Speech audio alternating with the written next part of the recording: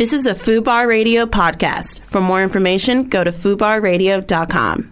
Ian Boldsworth on FUBAR Radio. Sorry, just give us a minute. The show is just on pause. We're not starting just yet. We just can't wait for a second. I'm okay. Because Nat's either going to burp or sneeze. I'm fine, it's gone. And she's in the middle of doing admin. It's gone. She's been doing for the last 20 minutes. Okay, you ready to start now? Let's go. Are you sure? Let's go. Okay.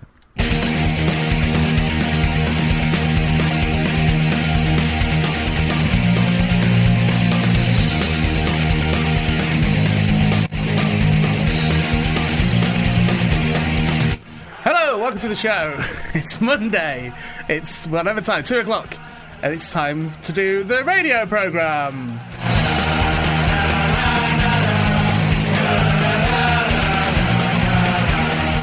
Coming up at 2:30, we have Cat B in the studio. Cat's appearing as the genie of the lamp in Hackney Empire's 20th anniversary pantomime, Aladdin. And we were just saying that Nat would like Aladdin. Then at 3 o'clock, Brian Gittins will be joining us on the phone. Brian Gittins, of course, you will know as a comedian, I guess, loosely speaking. He's been having an ongoing beef with the Comedy Awards in Edinburgh. I'm going to be chatting about that. Very serious.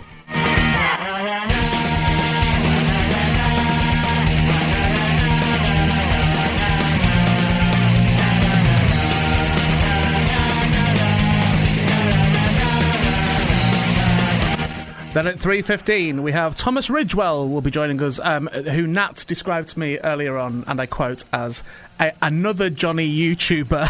but let me finish. Mm-hmm. But a good one, is what she said. And he'll be talking about his new book, Sam Kills Christmas.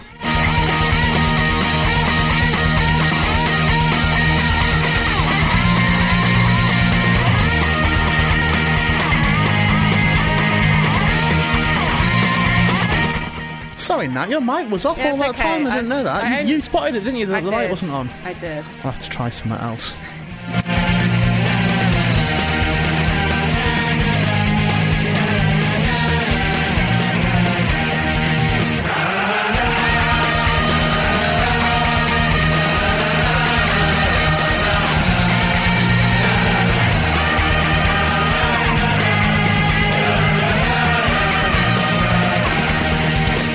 Ian Boldsworth on FUBAR Radio.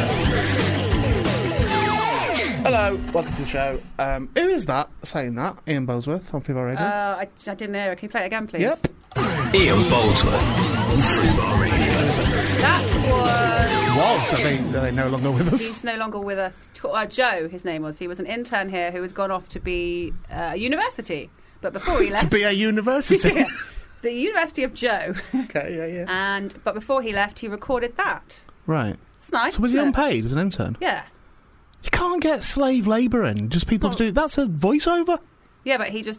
It's literally 2 seconds. Joe, if you're listening, can you give us a call, mate, and we can try and sort out some money? Too busy running his own uni. I suppose so. You don't have time. Busy, If he has got time, then there's a problem. So you've been very full on as usual. I haven't. You have. What do you mean? I got here early today. 9 minutes past 1. But actually, do you know what? I rocked up outside at 5 to 1. What were you doing outside then, in the rain? It wasn't raining, that's when I came in. Okay. I came in when it started raining. Okay, fair. I was having a coffee outside, and I got here stupidly early today. Didn't feel very well, so I wanted to just get to my destination. What's the matter? Don't know, I just feel a bit bloaty. Oh, okay. That sort of thing. Prunes. I'm not constipated. Oh, okay. No, it's not that. I just feel bloaty. I mean... I probably am really a bit. What have you smelled, Nat? Oh, no, sorry, it's a little... Did a burp. It was a little one, but it wasn't a loud one. But if you're doing that, can you make them louder? No, I don't want to make the noise. No, because then it sounds weird if I just go, what was that? And they're like, nothing happened. So can you make sure that we hear the actual burp? Okay, sure. Properly push it out. So I came into the studio much earlier than I normally would, and I've just had you sat there. Relentless. I don't know if I was relentless. Oh, you were relentless. Come on, mate. You had a long discussion about changing the time of the show. Oh, you had a long discussion about payment issues, my end. Yeah. We had a long discussion about my end. Yeah, I said my end. Yeah. I said my end. We had a long discussion about the legality of talking about the Comedy Awards. Yeah.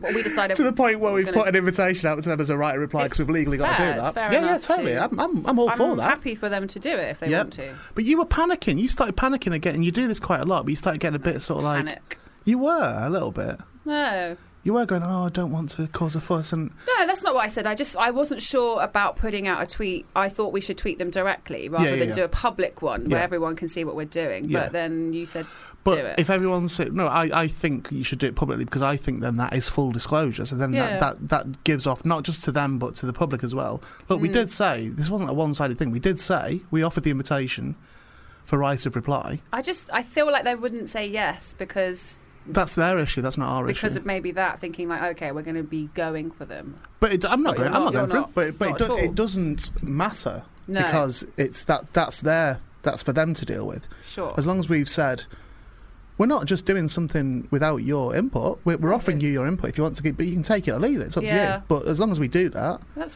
fair enough, isn't it? There are two sides to every story, and somewhere in the middle, that is the truth. That is the truth, Nat. You're right. And then, do you know what and I wish I could remember the name of this company. You know, I bought that shit car. The one that set fire. What? Oh no, that's you. It didn't set on fire, did it? What? When did I have a car that went on fire? Oh. No, you said you wanted to burn it, didn't you? I know, that was Nissan. Oh, okay, yeah, I knew there was fire. No, I still want to burn Nissan down. Okay, well, just don't do that. I want to. I'm not saying Tweet I will. Nissan, say, would they like to burn Ian down? Give a right to reply. Yeah, by all means. Tell them they can try and burn me down if they want. I bought another car. I bought it in a rush because my dad wasn't well. So I bought a car in a rush because I didn't have a car. I was quite happy not having a car. I didn't need to be anywhere. But then I had to be going up and down to the northwest when my dad wasn't well. So I bought a car in a rush. And it's not been a great car at all, which I suspected it wouldn't be, to be honest with you, when I bought it. But I got a warranty with it, which was, I think, an extra 300 quid or something. It's just a second-hand car. It wasn't expensive. It's like, I think it was $3,000, I think it was. But this warranty company have really screwed me over. So since I got it, the gearbox, the reverse just jumps out of reverse if you reverse. You've got to like keep hold of it to reverse.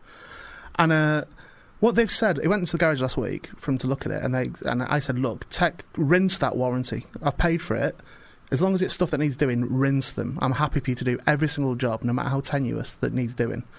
And they came back to them today. The warranty came back to the garage today and said that they don't know if they can cover the gearbox, and they've asked the garage to remove the gearbox, send it to them so they can look at it, and then they will decide then if they will cover the warranty.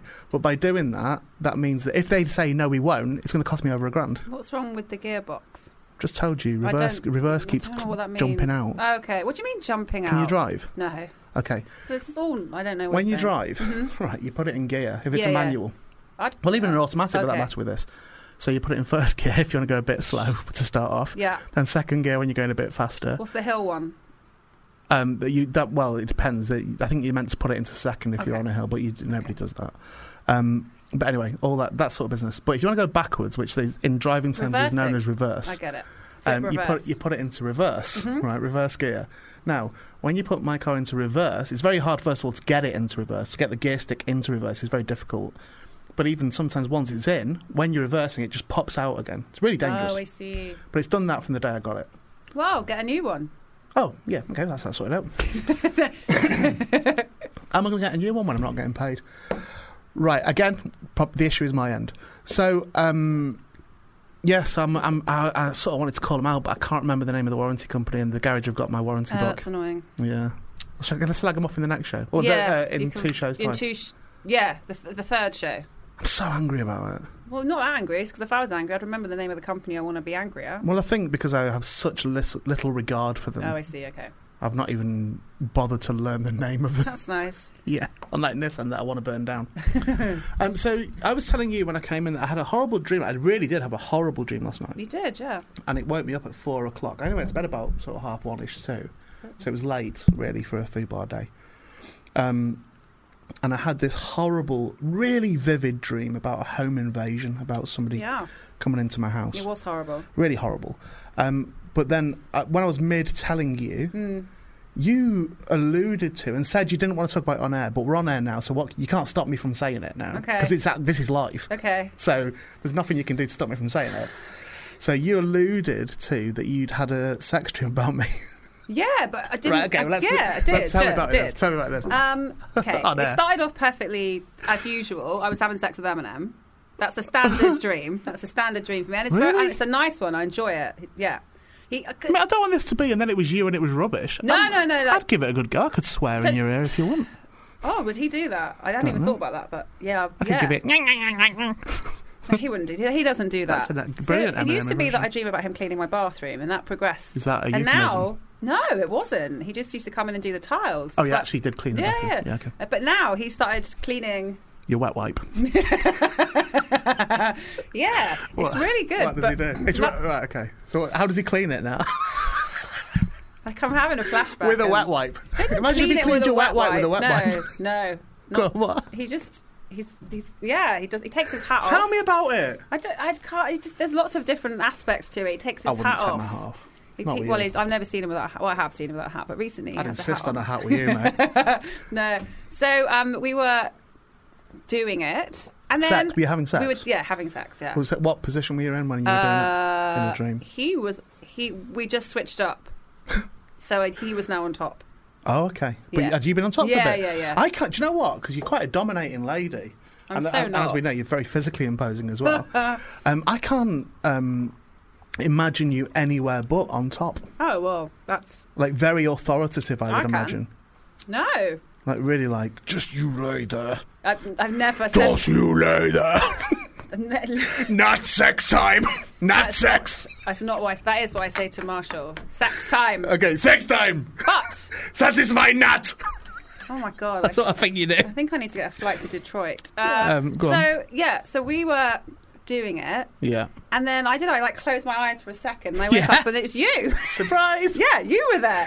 And then what, was it better though? This was definitely a dream because you were on top and you don't go on top. Well, I will. It's not your thing, is it? Well, it's just easier for all involved. For her to be on top. Yeah. Right, but so this is why I was in a way knew it was a dream. I'm not like, I won't, it's not banned. No, but then you sort of were you were you, but as Bob from Twin Peaks. Which one's Bob? Oh, the baddie. The baddie with the long hair with the leather denim waistcoat. You were doing just this. I do actually wear that when I do sex. I suppose I actually think. Do you know what? I've never made that link before, but I suppose I do look a bit like Bob from Twin Peaks. Right, a little bit. But you were also making that face that he makes. You didn't say anything. Can't help it. If I'm on top, that's it. I've told you before. My elbows. It was terrifying. Yeah. And I tried to get you. I mean, this sounds like it's like a rape. It's not a rape. Like that, was it? It's not a rape.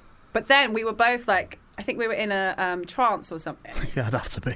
So, yeah, me too. With Darren Brown in the corner. Hashtag me too. But then we, both were like, oh, it's a bit weird. Where's Eminem gone? You're like, what am I doing? Where's Eminem gone? As if that was the weird bit.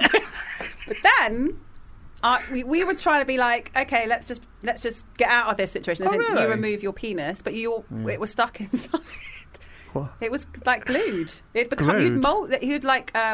It become welded into me. Have I dreamt this? Do you remember this as a thing? I'm sure I remember as a kid that there was it might be an urban legend or something, that there's a possibility in sex that the foreskin, for someone who's uncircumcised, the foreskin can get hooked inside the lady's vagina. Really? Yeah, there's something inside that. No, that's what I'm asking you. I can't remember. I think that's real. I think that's a thing. Someone will search can you that, Google please? it? Can you just like search people that, stuck please? together. You have a foreskin. Together. You have a foreskin, right? I have, yes, thank you. Yeah, okay. I don't. No. When you're not having mine. I'm sure that I either read about that or that was like passed around the playground as a thing that can happen. I've heard because dogs can get stuck together and regularly do. Do they? Yeah, during sex. Yeah. How? Again, can we Google dogs stuck together during sex, please? Yeah. That is a thing. Well, I think that's to do with contractions, I believe. Can't your foreskin be ripped off as well? Well, ideally not, but I mean, only in the same way that your nose can. What's the thing that it snaps and it bleeds? The string. No, is it called the frenulum? Is that correct? Oh, I thought it was called People call it the banjo string. Right, yeah. The back of the penis head, there is a line of very thin skin there. Okay. Well, that if it's pulled too tight or... People do, that's happened. I know people that's happened to live in absolute terror of it, me. I've heard that it's horrendous. There's a lot of blood. Apparently so, yeah. Yeah, apparently so. I live in fear of that. Any feeling of tightness and I'm like backing out, me. Okay. Well, that didn't happen. We were stuck together by our genitalia. So then what happened? What did we do? Just have some food or what? Do you know, I don't remember. It went blurry after that. I think I passed out or ended the dream. You ended the dream. So maybe when Enough's enough. Dream back tonight, it will start from where... Because often I have recurring dreams that start like a soap opera. Do you have that? No. Was there no panic? Was there no panic involved? I think I would panic if I felt I was stuck. So you were like... on top of me, and your legs were like flapping up and down because you were stuck. I mean, can we not fucking make me like an Oompa Loompa in this dream, please? But you couldn't get out, and I couldn't get out. I'm surprised I didn't fall in. So what? It's ended. So there was a panic? Yeah, it was a panic, and then it ended. I think it's like a cliffhanger. I'm sure tonight it'll be part 2. And it's like, do you not have like a soap opera dream? No, never. Oh, never. I do. It recurs. It picks it up. Normally in the shower with Eminem, but that's normally what happens. Oh, I'm sorry that I wasn't. It's fine, because actually before that you were okay. Look at this. You were all right. More than 20 cars destroyed after fire at Bury St Edmunds Nissan car dealership. Oh no, Gareth Bundy Someone sent that to us. More than Hey, 20. I don't know anything about that. Wink, wink. When were you last in Bury St Edmunds? I've never been there. Okay. Actually, and I used to have a pen pal there when I was a teenager. You used to? Well, Yeah. Still there? Do anything for She might be. I don't know. No, we didn't like fall out or nothing. Just the thing that Did you just know fell your away. thoughts about Nissan? Maybe she's. Her name was Teresa Worley. Was her name? One of the most beautiful girls I've ever seen in my life. Right, it was at 4:05. Oh, weirdly, you said you woke up at 4. This morning? At 4:05 this morning. No, there was Thursday. It says Thursday. Oh, okay, now. fine. So 4th of October, whatever the Thursday was. So the day before the 4th of October. No, that would be 4th of October, wouldn't it? Yeah.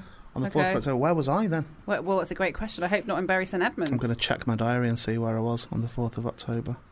So have a look. October, that was a Thursday. Burned down Nissan. Oh, yeah, okay. That was, it was me, that, yeah. Why in Bury St Edmunds? I was at, do you know where I was? Thanks for the memory with that. I was at the semi-final of Saints versus Warrington, where we got knocked out of the league.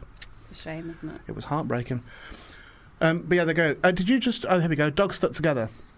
Actually, we'll come back to this. I've got to put a song on, haven't I? Okay, yeah. Let me put a song on first, and then we'll come back to it. So stay tuned if you want to hear about dogs getting stuck together during sex. By genitalia, by penises. Yeah, have we not found out about humans? Yeah, that's not real. You made that up. Can you put foreskin hooked? Foreskin hooked internally, put that in. Welcome to the show, by the way.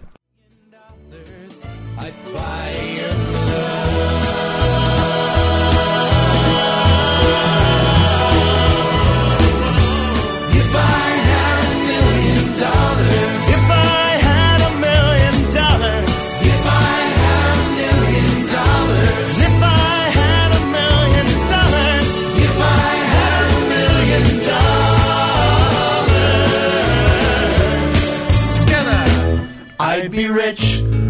Welcome back. It's time for an update now on these penis issues we've been talking about. Again, don't want to make it too cock heavy.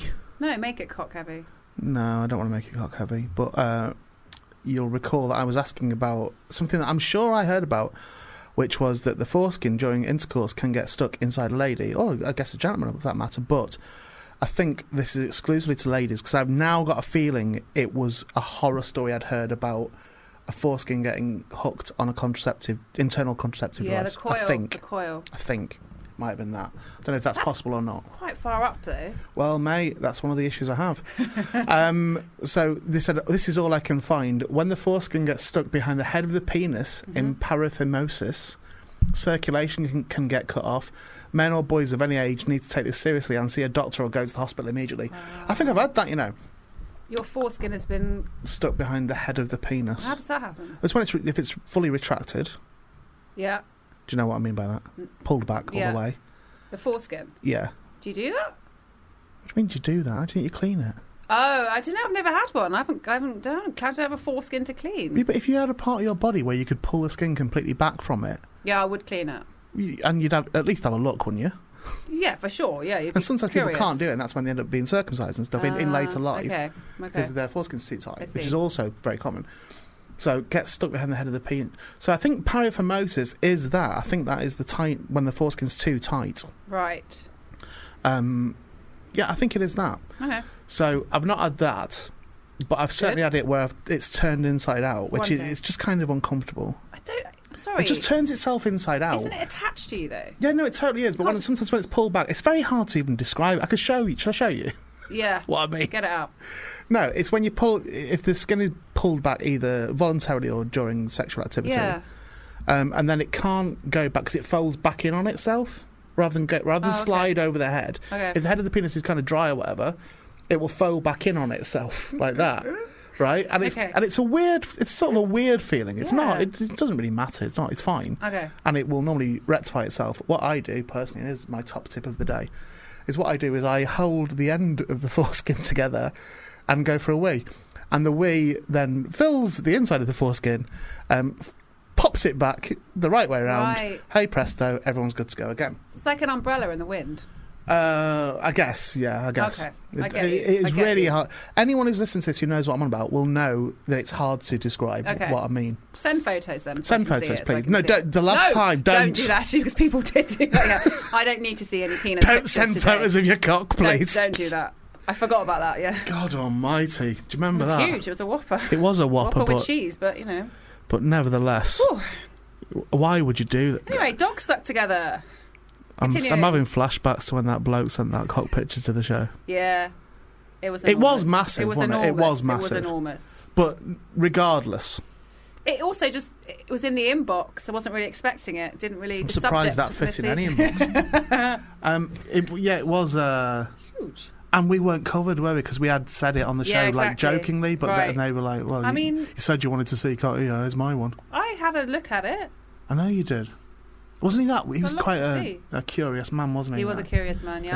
As if his actions don't tell you that. I wouldn't want to particularly meet him, put it that way. I think I've met him. Oh, God. I think he used to go to gigs quite a lot. I think he was in a wheelchair, I believe. Okay. If memory serves. I think he was, yeah. Oh, okay. Anyway, dogs stuck together.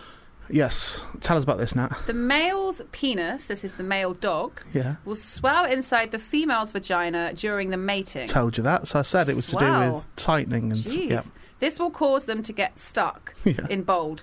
It is completely normal for dogs to get stuck together after mating, and you should not attempt to divide them. Yeah. If you don't want them to mate, you should have had enough time to try separating them before. Yeah. What? I think you're meant to chuck water over them. Otherwise, what I'm happens? sure that's a thing. Do they stay in there? Well, a dog's penis, you must know this. A dog's penis, when it's aroused, goes kind of circular. I didn't know that. It goes kind of bulbous. Jesus. So I guess it'd be like a butt plug, I imagine. Oh, okay. Is what it would be like inside it. It'd be held inside. Yeah. Like that. And I guess if you've got any constriction on the female dog or the bitch, then that would ultimately end up with them being stuck together. You've never seen dogs stuck together? I remember it as a kid. I remember that happening all the time. I've never really when been dogs around. used to just run loose on the street and that. I remember seeing dogs stuck together all the time. What? Two dogs running down the road like the human centipede? They're not running down the road. They'd just be like stood there, just like looking at you like, well, we don't know what to do. Jesus, no. Is there any other animals that happen to, like wolves? I don't know. Foxes? Again, this isn't the theme that I envisaged happening. No, but I'm the show. Curious now to see what other animals can all right, be stuck well, together. Ask our resident porn searcher over there. Okay, come on, yeah. Hewan, can you Google, do any other animals get stuck together during sex? Hewan, who is here for 2 weeks. It's who, sorry? What's your name? Hewan, and so Hewan, nice to meet you. Nice for him to, one of the things for you to be doing is to look at what animals... Yeah, you'd probably have a really good case for HR. You could probably speak to HR about She's this. actually popped out for the minute, but when she gets back, you can speak to her. Yeah, just say that is not a professional organisation. No, when I'm asked it's your choice. If not, Toby would look for to Google animals stuck together during sex. I didn't say during sex. Could be kissing.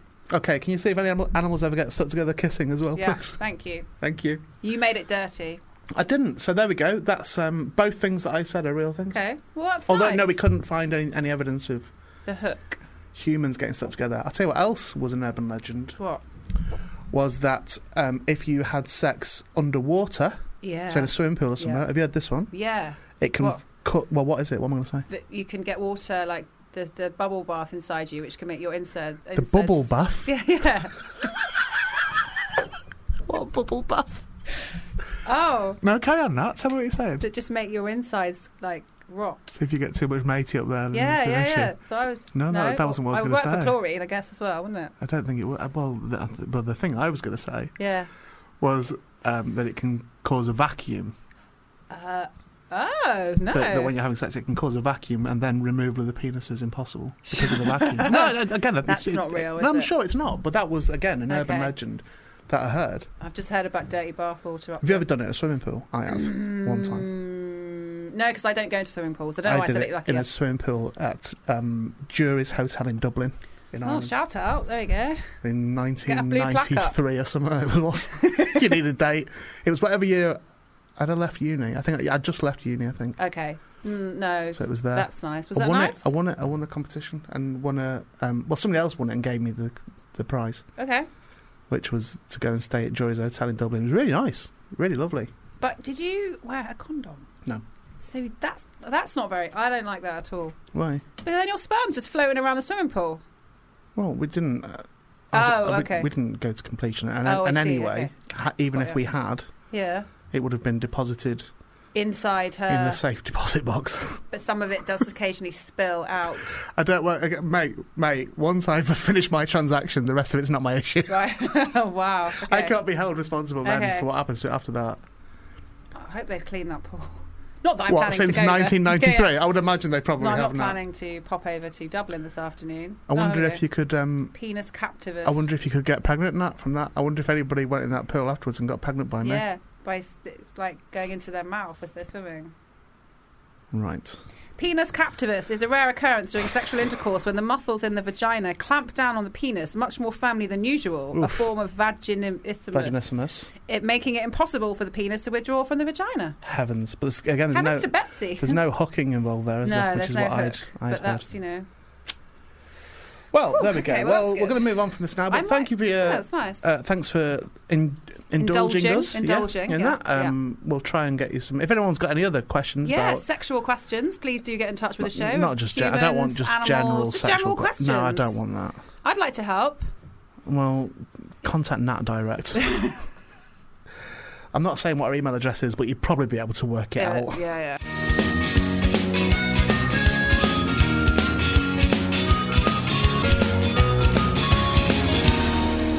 Beautiful South. That was that demo again. I played that Mini Correct demo. Yes. It's a demo, that. Right. It's a really well-produced demo, but it is a demo. That's not like the actual song. Okay, we'll make a note. We'll download the real song. What was it called again? It's called Mini Correct. The real song's a bit slow. Oh, we'll stick with that one then. I like that one. Okay. Anyway, welcome back. We're joined now by Cat B. Hey. Hello, how are you doing? Oh, good, I'm good. How are you? I'm all right. We were mid-conversation, weren't we? And then we had to jump out of the conversation to do the radio. Yeah. We were... no, we won't discuss it. No, that'd be a different day. We'll come back and do that. Yes. We can do. I sort of want to discuss it. Okay. But I wanted to discuss the other thing, and the other thing I wasn't allowed to discuss. Wasn't allowed to. The other thing being the other person. Yeah. It's about Strictly. It's about the two people on Strictly who took a hiding. It was about, and I wanted to talk when the first one happened about that a bit, but I think I was less well informed on that, and the latest one I'm more well informed on. I think. I just want to support my pal, really. I know. You can do. Please do. How he's been portrayed, or certainly not from my experience, anyway. No. Nothing could be further from the truth from my experience. The same thing from our experience here. Totally. With Sean, totally. But there we go. But you never know, do you? You don't ever know. That's the thing, isn't it? You only know what someone shows you. Isn't that character witness? Isn't that being a character witness? Where you can just say, well, my experience of that person. This is completely opposite anal. to that is defamation of character. Right. Yep. So, yeah. Who should we defame? Nobody, please. No one, no. No one real, fictional? No one. Aladdin, defame him. You can't. You can't. Because I could be a character witness. So, you're playing the genie? Yes. In Aladdin at the Hackney Empire? I am. And the Hackney Empire Panto is a big deal, isn't it? Every year it's a big deal, isn't it? It's an institution. Yeah, it totally is. Yeah. It totally is. And do you mind me asking how old you are? I'm legal. You're... No, you say. Well, the reason I ask is you seem young for Panto. Oh, thank you. I think it's lack of stress. I don't take on stress. Okay. And I've played so many characters within the Panto realm. Yeah. From the young, jokey, silly person, and just climb the ranks. Okay. And now play more different characters, more in-depth characters. So is it a Panto career? Is Panto a career? I think it's either that or someone called it typecasting. Actually being typecast as a genie. Or just as a Panto character. You know, music will see you and they go, oh, we thought you were just doing Pantos. No, I'm available for work. But you're just choosing not to book me until I do a film. But there are people who are like local celebrities in places who end up being local celebrities because they play buttons every year. Yes. Do you know what I mean? That is a thing, isn't it? That's totally a thing. I've played, I think, every character in Susie McKenna's pantomimes. Okay. Like, literally all of them, I think. You know what I mean? Because we've done... It's now 20 years to celebrate. Right, okay. Yeah, it is, 20th anniversary. Yeah, and I've gone through the, Silly Billy characters, Wishy Washy, Genie, Ugly Sister, King Rat, oh gosh, who else is there? Denzel the Dragon, Puss in Boots. Oh yeah, Denzel the Dragon, yeah. Yeah, exactly, yeah. I'll tell you, the Snowman in Jack and the Beanstalk, we have little twists to our stories, Okay. You know, just to keep the kids going, Yeah. So yeah, it's I mean, besides it being obviously I presume a decent wedge of cash for people at Christmas that are doing panto. I mean, you get paid for that? Yes. Oh dear. Never the genie. The genie has to do it for goodwill. Yeah. Oh. You're supposed to rob your own lamp and not get paid. Yeah, see? Was there any need for that? No, Sorry. that was the previous hour. So some people you just can't get away from this sort of chat. Do you know what I mean? We've spoken quite a bit about panto recently on here, but I think in a different way, because we spoke. Biggins came in, and yes. Linda Lusardi came in, and Sam came in, and so I guess to those people, is it Sam Fox? No, Sam Kane, who's Linda Lusardi's husband. Lovely.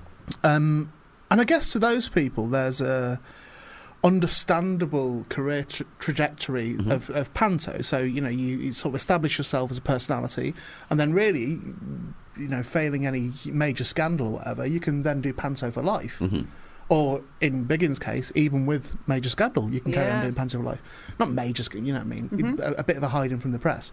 So I think that's one compartment of panto, and the other compartment of panto are people who are, again, with respect, generally unknown people who do have a career in panto. Yeah. And I think they're two different approaches, are they not? Yeah, I suppose so, yeah, because there's some, I mean, luckily, touch wood, I've done so many other things, so I just have to wait about 9 months out of the year. Yeah. And then with the television stuff and radio stuff, it's like it kind of just balances all out, which is good. And then my gigs abroad, DJing or hosting stuff, it's like, you're here at this time of the year, and at this time of the year you're here. Then you fly back to London, and then you're doing panto. Good. And Hackney's not a star-led panto, is it? It's it's a very different beast, I think. Yeah, it's a family theatre. Yeah, okay. So, I mean, you can go there, and it's no matter if you're just starting out and treading the boards, you're still taken in with the same love. And I mean, it's not because you've done television or you've done this film, unless it's the comedy night there. Yeah. But then with comedy, it's a different realm again. It used to be a very different show. That yes. It's pretty fighty. Yeah, that's what I'm saying. It's a different kind of realm. Yeah. All the comedians, is ego the word? It's like, I guess. I mean, I would say they still take you in, but not to look after you. No, you have to like. It's like being in school again, boys' school. Yeah, that you get hiding, and if you can't keep up with the banter, then what are you doing there, mate? But that was kind of the thing with that, as I recall, anyway. That was kind of the thing with the Hackney Empire outside of that competition, because that competition ran for a long time. That very famous competition, which was a very nurturing and supportive competition, as I'm led to understand. But their comedy nights. I'm sure they used to do wasn't there a TV programme of that from the Hackney Empire? Like live from the Hackney Empire? Yeah, similar to the old... it was a talent show. Is it the Apollo in America? Yes. Which is, and again, predominantly black acts at that gig. Oh. But it was a fighty environment, but that was how it was set up to be. It was meant to be that. It's like when I was doing the television stuff, they put you, if it's put out there enough, people believe that's what it was. And that's the battle we had as also with pantomime, that it's not a place that you're supposed to come and boo until you're told to boo. Okay. So, when the baddies come on, I see what you mean. So I thought you meant during the panto. Okay. Yeah, during the panto, it's like, you go, hold on. Or they were led to believe, we can just keep hurling abuse. When it's So it's a finely oiled machine doing it, because we have to conduct the audience all the time and still tell a story, because the story is predominantly for the 5-year-olds upwards. Yeah. And as long as you can tell it truthfully with heart, then the adults will take it in. But we do it with a bit of adult humour, but not smut or anything that's, it's just under the surface there for people that want to look for it. And you see the results of it year on year when people fly in, on the same date. And, I can see it more because I say, it's Boxing Day, and I look in a particular seat and go, there's such and such again. Really? Really? And they fly in, a lot of them from abroad. So you'll know, you came from Australia again with your grandchildren. You've made sure that, you've come over to see them. And that's your block booking of seats.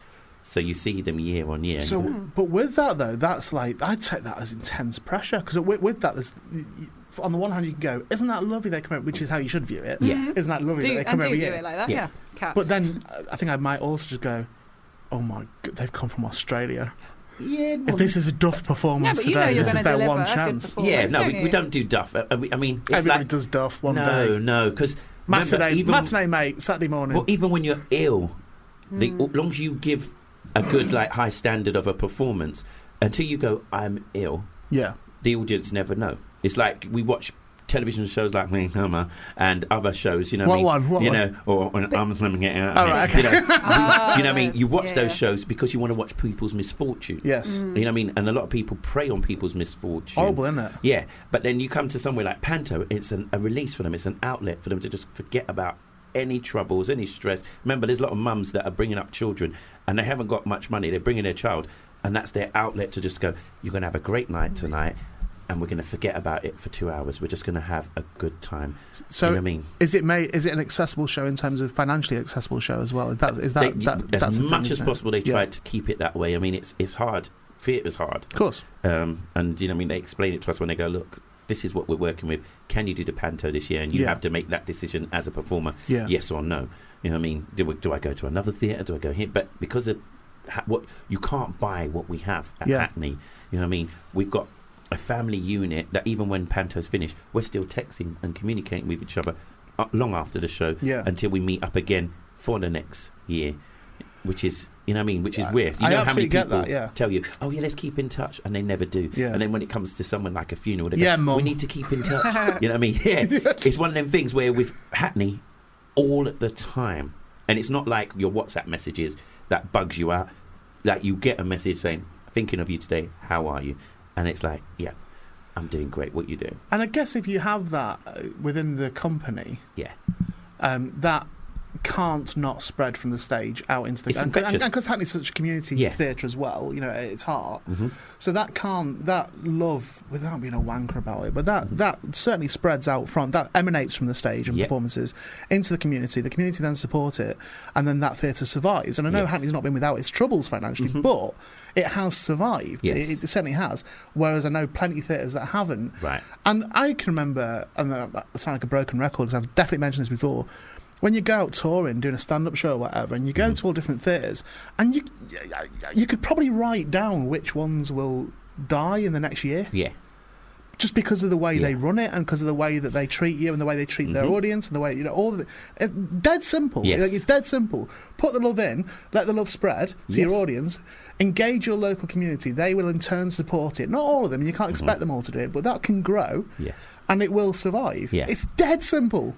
It's like I said, it is the most basic format, but some people that get into power, they forget that. Yeah, because they go, we've had £1 million from the Arts Council. So we can do whatever Have you we seen want. our new cafe? Oh, well, shit, I've not put any posters up. It's like ridiculous. Yeah. If it's not broken, don't fix it. Just keep it growing, you know what I mean? And the good thing is, they're always watching you as well. So, you know what I mean, with the rise and fall of us performers, even myself, when I was doing television and radio at the same time and then coming back to do Panto, they see that, and then when you go, right, I'm going to just pull out from this and stop doing that and just concentrate on these things, they still embrace it. They see you in Lidl, you know what I mean, because not all of us can go Marks and Spencer's all the time.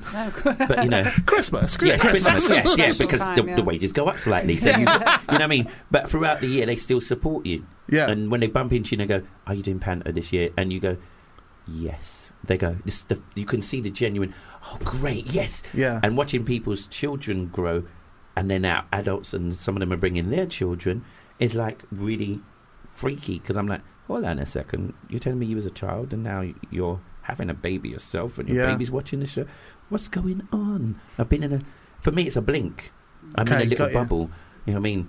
So I hardly see anything, you know what I mean? I've got my Padavai, and I just download what I need to download onto it, and when I'm travelling I watch it or edit and do stuff, but it's a blur for me. You know what I mean? So, are you a well-oiled machine then in terms of your career? So, is it because you said before, you alluded before too? So, you got Panto at Christmas, you know, the months around Christmas, and then you'll do stuff abroad, or you do whatever. And you've done radio, and you're a comedian as well. Yeah, so you've got a lot of irons in the fire. Is that? I mean, I certainly think that's the only way forward if you want to work in entertainment. Yeah. Like, I don't understand anyone that goes, "No, I am a comedian." What else? No, that is all I am. Yeah. And it's this country that does that as well, because you go anywhere else in the world, it's a Western thing. Do you think, really? Yeah, because really? if you say, I can do this, this and this and this, everyone has this thing called transference where they have to try and bring it down. And then they say, he's a senator but a master of none. It's like, no, it's just, I can do. I'm a multifaceted person. I can do stuff. You wouldn't say that about a musician that can play piano, play guitar, play drums. Yeah. You wouldn't go, you would just, you respect that. And as a performer, there's days where you either go hungry or you find other work. So be it that I go to prisons and proos and talk to young people and encourage them to do stuff, and then you see them getting into the arts, or you go and say, right, let's go and decorate a house for the next 4 days. Yeah. You have to keep it moving, otherwise you're going to fall into the trap, which is wrestler's syndrome, we call it, in the performance world, where you've got so much adoration from people. When it stops, you lose your mind. You end up slipping, you end up self-medicating and going off the rails. And I'm an ambassador for young people to show them that you can do stuff outside of school. You know what I mean? I think it's laziness, you know. Yeah, but it's because they try to condition you that way, and you know what I mean. That's why I always say to them, do stuff. If you're good at something, keep doing it. Don't let anyone say, "Oh, you shouldn't do that." Keep doing it. I mean, I do. If I'd listened to everyone at school, I wouldn't be doing shows and pantos. You know what I mean? And it's only now they're all going, "Hey, Boise, you remember school days? Yeah, let's take a picture." Yeah. And it's like, no, I don't really want to take a picture of you, but seeing that I'm here and your girlfriend's here, I'm not going to embarrass you in front of her. Yeah. We'll take the picture and we'll just keep it moving. Yeah. You know what I mean? So if anybody's interested in being in a panto, just holler. You know, it's a good thing to get into. Nat wants me to do it. I do. Well, I have wanted to do this for a while, and we've had. I just don't want to do it. We had a couple of people on the show. Bobby Ball, and then Lindy Lusardi was. They were all kind of like, they think that you'd be. Bobby's really been a big campaigner for me. Yeah, he has, and I agree. I think I think you'd be excellent at panto. I reckon it'd be 3 days before I accidentally call them all cunts. No, well, don't do that. That might be a problem. That would be a problem. Just by accident, because I thought it would be funny. No, you don't want to do that. No, and I don't want to do that either. Okay. I don't want to do it. Do they have adult pantos? Yeah. Didn't Jim Davison used to do one of those, like Cinderella? Cinderella, he did. And that's the thing we've got on Stitch as well. It's like, going to a bad restaurant. For some people, they'll bring out a really good song, and then someone will bring out a really bad song. It doesn't mean all songs are bad. It just means that one was a particularly bad song. Yeah. You know what I mean? So with panto, there's some people that have never been to the theatre before, and then what they've seen, they go, "Oh no, we don't like panto." It's like, why not? "Oh no, it's got this, it's got that, and it's for kids, it's for babies." But then when they watch our panto, they come out going, "Why haven't we seen this before?" Yeah. You know what I mean? Because there's something for everybody in there, and like we said, it's a children's story at the end of the day. But who doesn't like sitting down for a moment and just going, let's just chill for a second and watch something? You know what I mean? There's people that for anyone that's listening to the radio, Aladdin, the story we're doing, doesn't belong to it doesn't belong to I'll say it for you, Disney. Thank you. It doesn't belong to them. They've got their own version, and because of that, they've done the thing like the big golden arches of subliminally training people to think this is it.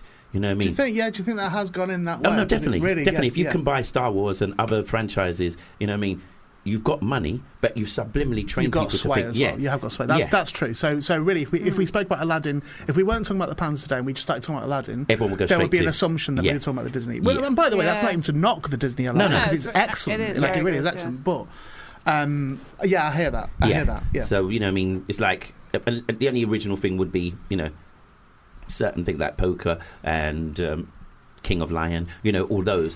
But other shows, you have to remember, they didn't invent the story. Yeah. They just jumped on it and decided to make it their version and make it theirs. Which is a shame, really, isn't it? When you not to do a discredit to those properties, I know it's horrible to even call them that, but because they're excellent. They are excellent, and Disney, generally speaking, do a good job on stuff. Yeah. If they do something, they do a good job on it. They've got money. They've got money. We've got hardly any money, and we'll still give you the same standard as performance, same glitz and glamour.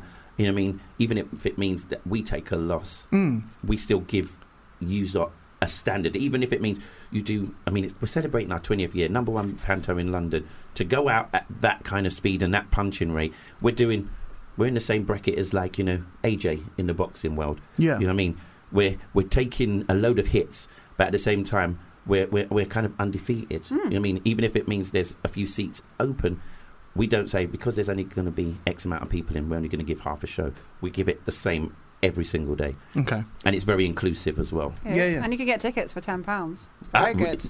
See, they don't tell me that. They make Have me... you just found that out? Between £10 to £38. All right, so £10 for £10 for a ticket is great, yeah. So tell me when the £10 ones are, because they keep that away from me and make us buy them full price, yeah. That's because they know how much you get in there. It's not that much. They will consider it to be big money for you. Yeah, okay. They'll go, that is a lot by usual standards. That is a lot. Yeah.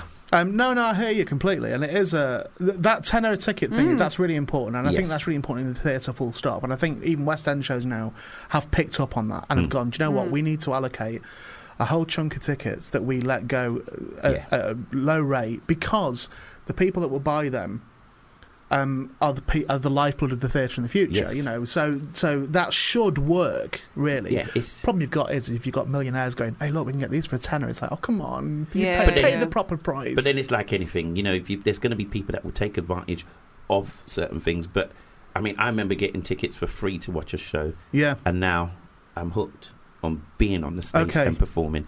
So, you know what I mean? It's, you know, if you teach a man to fish, you know what I mean, he will learn to feed his family, and that's what's happened. Someone's given me tickets and I've gone, whoa, and they've took me under their wing and said, look, this is the world of performing arts, and I've not looked back since. I won't take comps for things unless I've got a direct link to the show. That's the only time I'll take comps. Oh, right. No, you're allowed to? I'm allowed to take them? Yeah, you can. Okay, because I was a kid at the time. Oh, no, that's perfectly allowable. That's making me feel bad now. No, isn't that true? Like, how many times have people come in here and said, oh, no, I'll get you on that? And I've gone, no. But it's fine if you do as well. Ian prefers not to, but there are other people who do want to go to have some free tickets. The only thing I took comps for was I took comps bat out of hell, but that's because I was working with them as well. Right. So there was a reason. Yeah. I was like, okay, well, I've got a reason to be there outside of actually wanting to see it as well. Yeah. So I didn't feel as guilty then, but I certainly wouldn't. And I've got mates who do.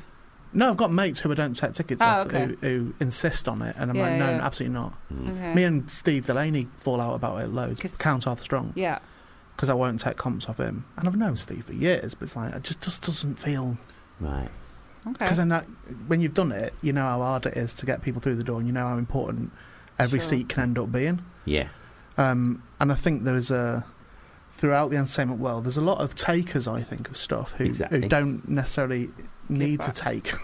They can afford the ticket or whatever, you know. That is the case in all aspects. The richer, the more you have, the more free stuff you get, right? Which is just the way it happens. But it also, I think, compromises you. This is not even what we're talking about, but this is because it's fresh in my mind from something recent. It compromises you sometimes as a performer, and it can also damage relationships between people, because I think there are a certain breed of performer who have a sense of entitlement about that and just, like, turn up.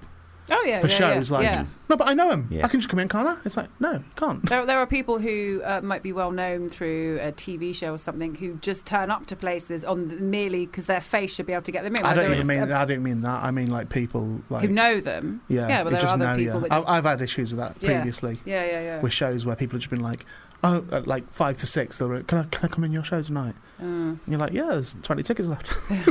Yeah, go for it. Yeah. Well, your show. So if you have anything to say what days off you're not doing, so you start on the 24th of November and go right through to the 6th of January, presumably not Christmas Day. Christmas Day, the day we get off, and then we get, I think one vocal day off a week, if that. But otherwise it's 2 shows a day, literally nearly every day. It's vocal day, so that's an understudy will... No. Well, what's that? That means everyone gets the show off. Oh, it's just the day off, right? Okay. Yeah, or you might get half a day, but we have to have a certain amount of time to rest our vocals. Okay. Because otherwise your body won't work. But it's really exciting. You have a nice sense about you. Yeah. You do, though. But me personally? Yeah. Oh, yeah, I just live and we all eat, breathe and go to the toilet the same. So I don't. You know what I mean? Well, I don't go to the toilet. Nat doesn't do poos. Ask her now. Does she do a poo? Never. Well, see. Never. Then I don't even know what I'm you mean. different. She's told me loads of times that she doesn't do poos. Never. Interesting. I don't know what you're talking about. No, you have. You know, sometimes you feel that, don't you? Off someone, you can feel a sense of, oh, they're a very positive person. Yeah, it's good. Well, it's your time of year. It's the most positive time of year. It's Christmas. Well, I'm doing it all year round. Just called transference. Never take it on. If your boss tells you something you don't like, just smile and just send it back. If you start stressing over it, it just makes you ill and you just get ulcers and you die early. Let them die early. Let them stress about it. Okay. Go to hackneyempire.co.uk for tickets. Yes. hackneyempire.co.uk. No, don't have to just because you said so, Nat. I don't have to. Do it. No, that's your issue. I'm now, not mate. talking to you. I'm talking to you get the Cats ulcer, fans. mate. You get the ulcer, well, mate. don't buy the tickets then, and that's fine. That doesn't help Cat, does it? I'm not even taking this on now. Or at Hackney Empire on Twitter. I've got a new life coach. See that? I don't need to take this shit Are you off. not coming then? I'd love to come. Yeah. Really, I'm not local at all, so I'm not down here. So I'm only come down for the radio. I would love to come if you've got like free tickets. You want some comps? I like Panto. I'm a big fan of Panto. I've never been to one, so I would like to go to. I've always wanted to. I just haven't ever got round to it. Well, you know how to get a ticket. Get a ticket. I will get a ticket. We're celebrating 20 years. hackneyempire.co.uk. That's at hackneyempire.co.uk. Fubu Radio. Fubu? That's what it said. Oh, no, it's because that thing's in the way. It's that thing's in the way. No, you've ruined it. This bit's at a camera. You've ruined it. You've ruined it. Fubu. Does that mean I'm not coming back? Does that mean no? It's too late, Kit.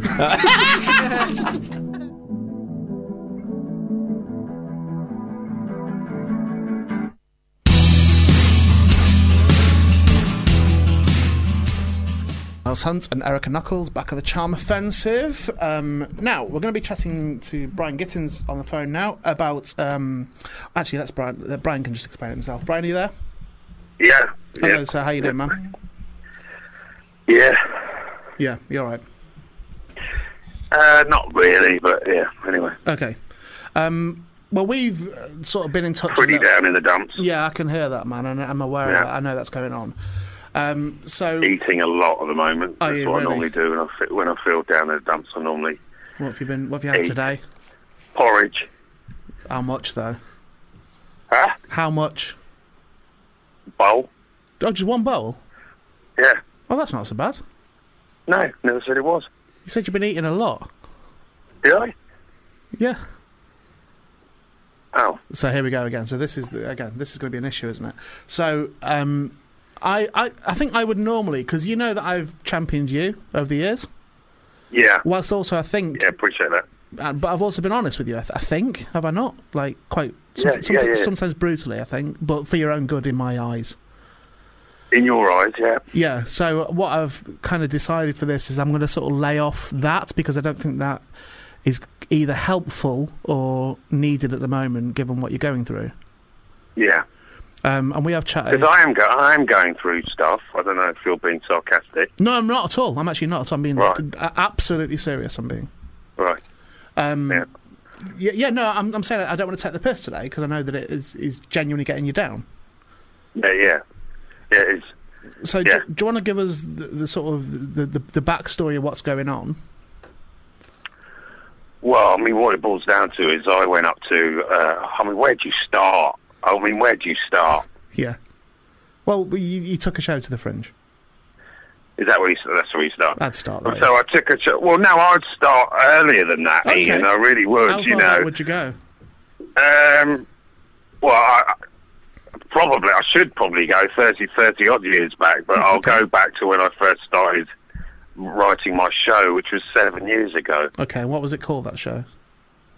Well, it's the show I took up to Edinburgh this year. What was it called? Oh, Don't Feed the Monkey Man. It's taken me 7 years to write. Yeah. I saw that show on tour, when you went on tour. Yeah, all right. Yeah, okay, you don't have to go on about it. Yeah. No, I enjoyed it. I thoroughly enjoyed it. I'm not... Well, you saw the first night of the tour, and it wasn't ready.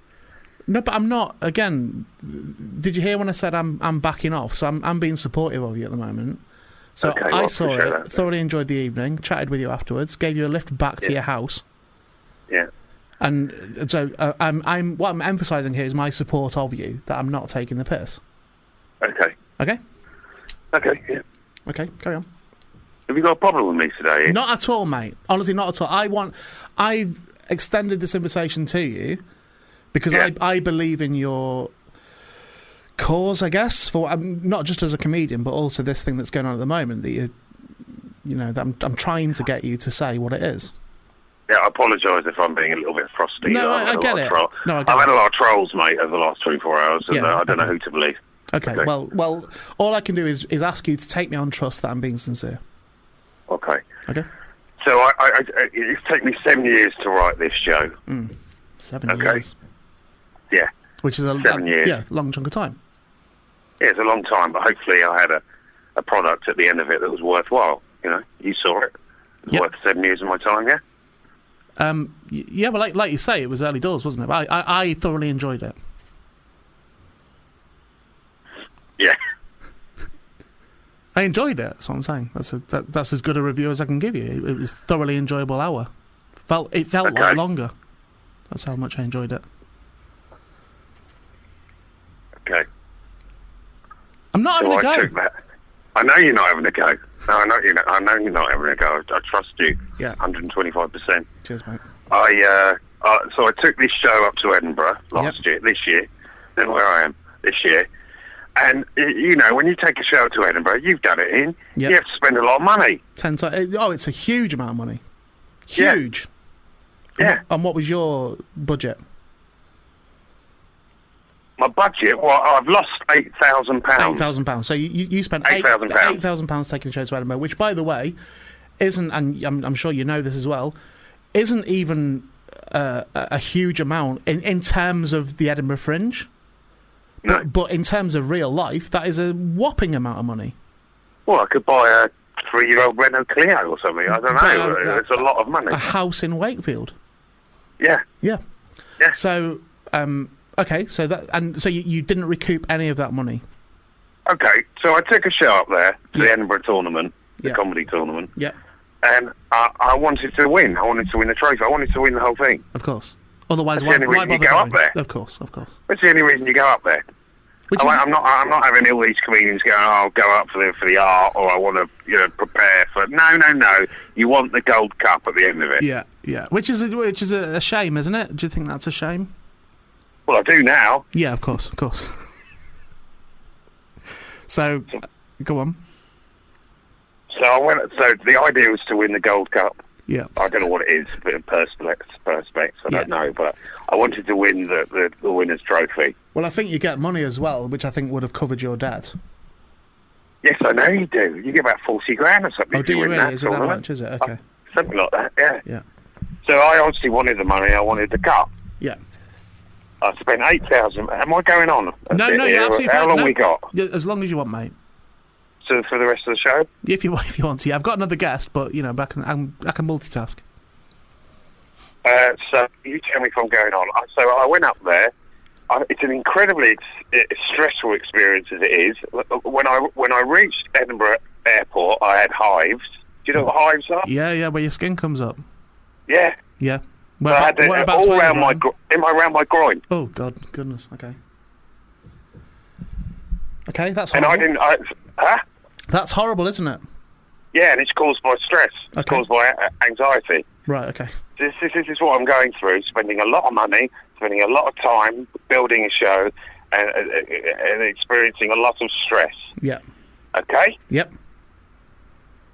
Now where do we go with the story? I don't know where I'm going with it. So would you consider, outside of the show not winning that award, okay, if we put that to one side for a second, because we will come back to that, outside of that, was your show a success? Did the audiences laugh? Did you have a good audience through the door?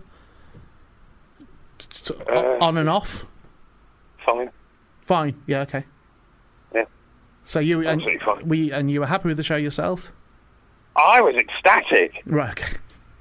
Yeah. I was ecstatic. I just remember you tweeting around that time saying your show was shit. Right. Well, maybe I do remember that, but I don't know if that right, well, maybe I'm thinking the old rose-coloured spectacles. I don't know what I was thinking at the time, but it was somewhere between shit and feeling shit and feeling ecstatic. I remember, and again, this may be my memory failing me on this, but I remember you tweeting on a daily basis that your show was shit. Right. And why do I bother and this sort of stuff. You were clearly... It clearly got on top of you, this situation. Yeah. So...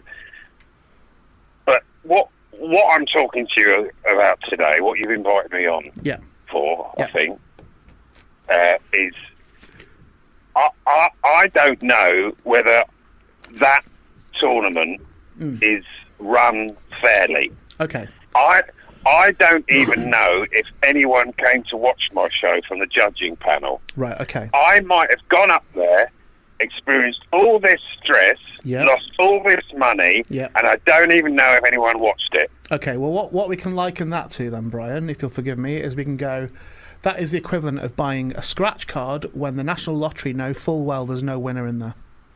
Exactly. Isn't it? Well said, yeah. Yeah, it is. So, which is, as you say, completely unfair. Now, I don't know if your show would have won the main award or not, given a fair hearing. I don't know that. I can't say that. Comedy, after all, is subjective. I personally have an issue, and I've always had an issue, with those awards being a thing full stop, or awards in comedy full stop. I don't know. I don't think you should just stop it. It's fine, but I think the persuasion in the mind of the comedian, if we take the comedian as a beast, in the mind of the comedian, that they have been socialised over the years to believe, as you say, that the Edinburgh Fringe is a tournament. Now, that's somebody's right to think that. I personally have always taken it as somewhere where you can go up and express yourself, and you can go up and try a show, and you can go and try and start a new thing. However, I have not been without my temptations to indulge my thoughts towards that award. For me, it's no different. It's no different to, jousting. It's a tournament. Yeah, okay. That's why we go up there. We go to win the cup. Right, okay. Well, I understand that. I absolutely understand that, and I think people can be forgiven for thinking that way. I think it's very unfortunate that you have. I think it's hugely unfortunate, Brian, that you're in a situation now where you're as low, certainly, as I've ever heard you. Yeah. As a result of being mistreated, which again is on the evidence you're supplying, is how I would assess the situation, as you have been mistreated and you have been... Well, I've been looking for answers ever since I left Edinburgh. Well, at the end of August. You've been ignored point blank, haven't you? Yeah, I've been contacting the Edinburgh Awards, I don't know who they are, the Twitter account. Yeah. I've been contacting... I was chatting to some bloke yesterday from the panel, some talent scout. Yep, I saw that. And I mean, I don't know if I'm getting across how frustrating this is, but it's frustrating. I wanted to know if someone had seen my show, and no one's told me that they have or not. Right, okay, just keep yourself calm for a second. No, you're fine. But that's not gonna help you or your cause, is it? If you start shouting. I'm thinking about the comedians who go up next year. Yeah. They're slaving on their shows in, and I don't know if anyone's going to come and see their show. Yeah, no, I understand that, Brian. Just try and keep a lid on your emotions on it. Sorry. No, it's fine. I absolutely understand why you're feeling the way you're feeling. Because I'm telling you now, there is no way I'm going to ever write another show and spend all that money and take it up to the Edinburgh Festival again. Okay, yeah. Well, there's pluses. Sorry, no, it's fine. There's pluses and negatives to everything, isn't there? But what I'm saying in this situation is I think what will benefit you in this ongoing campaign, because it's quite clear you're not going to let this go. I'm not letting. I'm a dog with a bone, mate. Yeah, when I've got a bone, I'm like a dog. Yeah. I will not let go. And all power to you in that. But I think with the marathon, I guess you may have ahead of you in terms of this fight, of fighting the good fight. I think it would probably be beneficial to you for you to keep your emotions in check, because you don't want to do something silly, do you? No. What I want to know is who runs it and what do they get out of it? Okay. Well, do you know? I don't know at the moment who runs it, but I believe it's Nika Burns, isn't it, who's in charge of the award, or it certainly was. Who's she? As far as I know, she's run that award from back in the days when it was sponsored by a fizzy drink. Right, and does she run the Soho Theatre? I don't think she runs the Soho Theatre, no. But again, maybe she does, I'm not sure. But I don't think she does, no. Right. So as far as I'm aware, I think it's very incestuous, this whole industry. I don't like it. Yeah, I agree. The digger I dig, the deeper I dig. Yeah. There's a lot of what do you call it? Nepotism. Yes. Yeah. I could have said any word then. Come on, you'd have agreed. Yeah. Well, I agree. I agree entirely. And I think one of the issues you'll have, and the reason I certainly put a hand out to you, is that I think you're going to struggle to get any support from within the comedy industry, because they're all conditioned to... Oh. What's up? Well, I'm in total agreement, mate. Yeah. They're they're absolutely pissed on ambition. They want to get to the top. They don't want to give themselves a hard time along the way, and they're not going to support the likes of me. And the only reason I'm sticking my head above the parapet is because I want to help them in the future. Sorry. No, I understand. It's okay, but yeah, just try and rein it in. I've never been this angry. I know. I can hear. I can strongly hear it in your voice, Brian. I understand that completely. I'm just saying. I'm trying to provide a guiding hand here to sort of go, look, just the calmer you are, the more power you have. Okay, that's what I think. I think when you start screaming and shouting and swearing, then they will. All that will happen, Brian, is if they ultimately do make a response at some point, which I think they'll have to at some point, but they'll just go, look at him, he's unhinged. Why would we listen to him? He's an absolute maniac. I hate this sort of grip. I hate this control they have over us. Just because I raise my voice and get a bit stressed, I don't like it. Yeah, no, I understand. I want to know if I take another show. I want to know if someone came to watch my show this year. I know, and that's absolutely valid. And you should have that answer. You should. Now, I don't know if you have looked at your box office or your comps that were given out or anything like that, and you should really be able to get the answer from there. So there should be, if they did come to the show, they certainly wouldn't have paid to get in. So on your box office receipts, I can't be bothered to do all that. No, I get that, I understand that, but it will be on there if they've been. It will say. Yeah, I'm not going to look at all that. No, I've got the time. I get that as well. I understand that. And also, you're right to demand an answer. Now, you were saying. You tweeted yesterday that you'd heard that there'd been an internal discussion about your campaign. Yeah.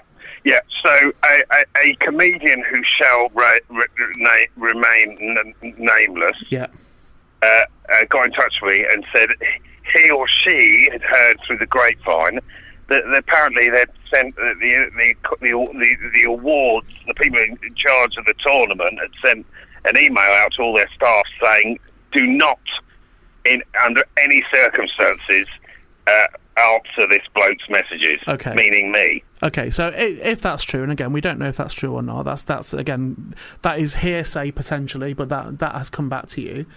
Do you remember them? Do I remember what? Yeah. What were your thoughts on hearsay? What were my thoughts? Yeah. I liked them. Yeah. I thought they had legs. Yeah, they did.